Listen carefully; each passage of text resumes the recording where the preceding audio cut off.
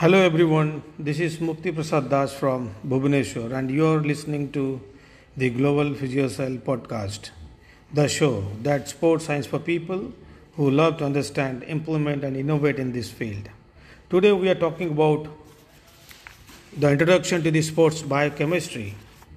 We'll discuss everything there is to know about the sports biochemistry. Thanks for joining us. Let us begin. Introduction to Sports Biochemistry. It is the complete understanding of all the chemical processes associated with living cells at the molecular and cellular level in response to exercise. As we know, while we studied the different to design the warm-up, there we understood the components of fitness. So let me give a quick review to the components of the fitness. They are muscular strength, speed, power, endurance of muscle, flexibility, balance, cardiorespiratory and agility. So how these components of the fitness gets affected when there is a change, biochemical changes at the molecular level and cellular level. When we give appropriate training, then at molecular level and cellular level, tissue goes for the adaptations.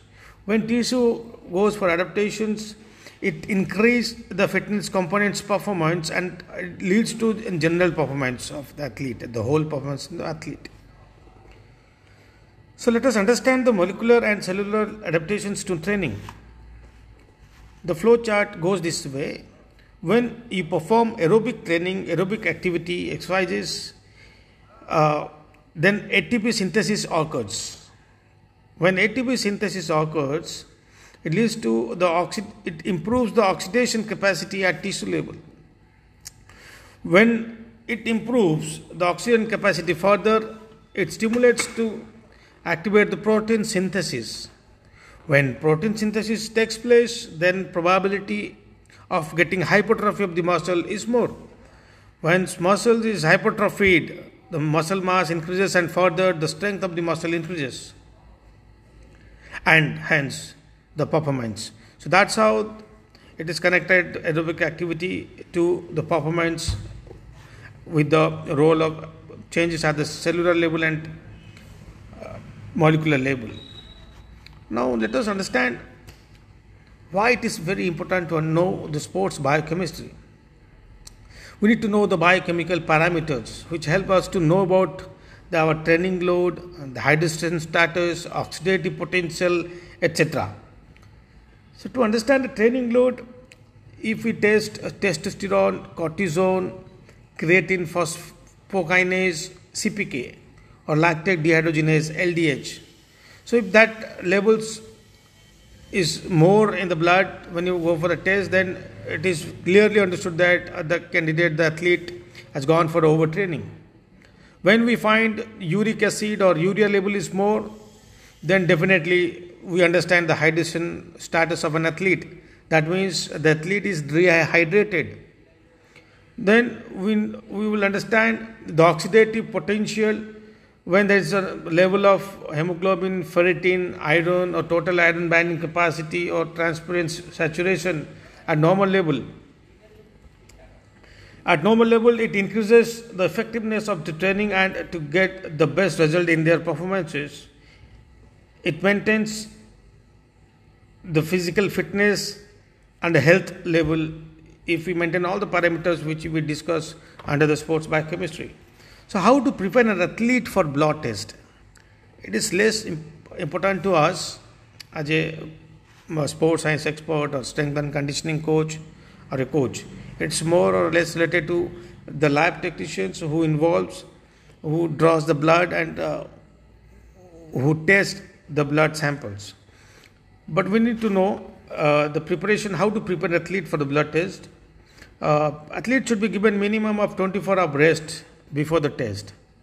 Then fasting at least for last 12 hours. Then blood sample to be collected at the forearm and patient should give a consent form. Now the question comes, why 24-hour rest? So you need to understand the recovery process and the recovery time of certain activity. So for ATP and CP restoration, it takes 3 to 5 minutes. For restoration of muscle glycogen, it takes minimum 24 hours. Renewal of blood and muscle lactic acid, it takes 1 to 2 hours. Restoration of the enzymes and vitamins, it takes 24 hours. So that's why we need to test the blood if we give rest for 24 hours to an athlete. Now let us understand what is quality control lab. Basically, there are some dignified specialized lab that is registered in EQAS, that is called External Quality Assurance Scheme. So they're only authorized to test sample and give result for athlete. Let us know some basic equipments is used in quality control lab are automated clinical chemistry analyzer. They do lipid profile, iron profile, enzymes and electrolytes.